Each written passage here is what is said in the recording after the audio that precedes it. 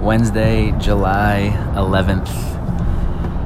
I am on the first phase car ride to the airport of what I expect to be the most epic adventure of my life thus far. And that's not hyperbole, and I'm not talking about adventure of being a parent or anything like that, but in terms of actually embarking on a journey. This is it. En route to Kenya.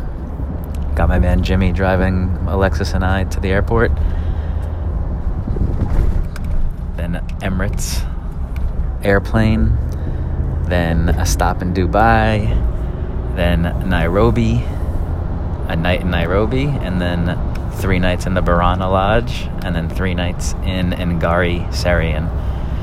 And it's something we've been dreaming of and waiting for a long, long time. And if it's not probably the best trip we've ever been on, it'll be a little bit of a disappointment. The bar is set incredibly high. Like, we are expecting a transformative experience to the point where there's probably a greater than zero chance that we say send for the boys and never leave and go live with the elephants for the rest of eternity. That's what we're looking at here. So I'm sure I'll be talking about it a lot in the next week, but we are on our way, and I can't wait for what's about to happen.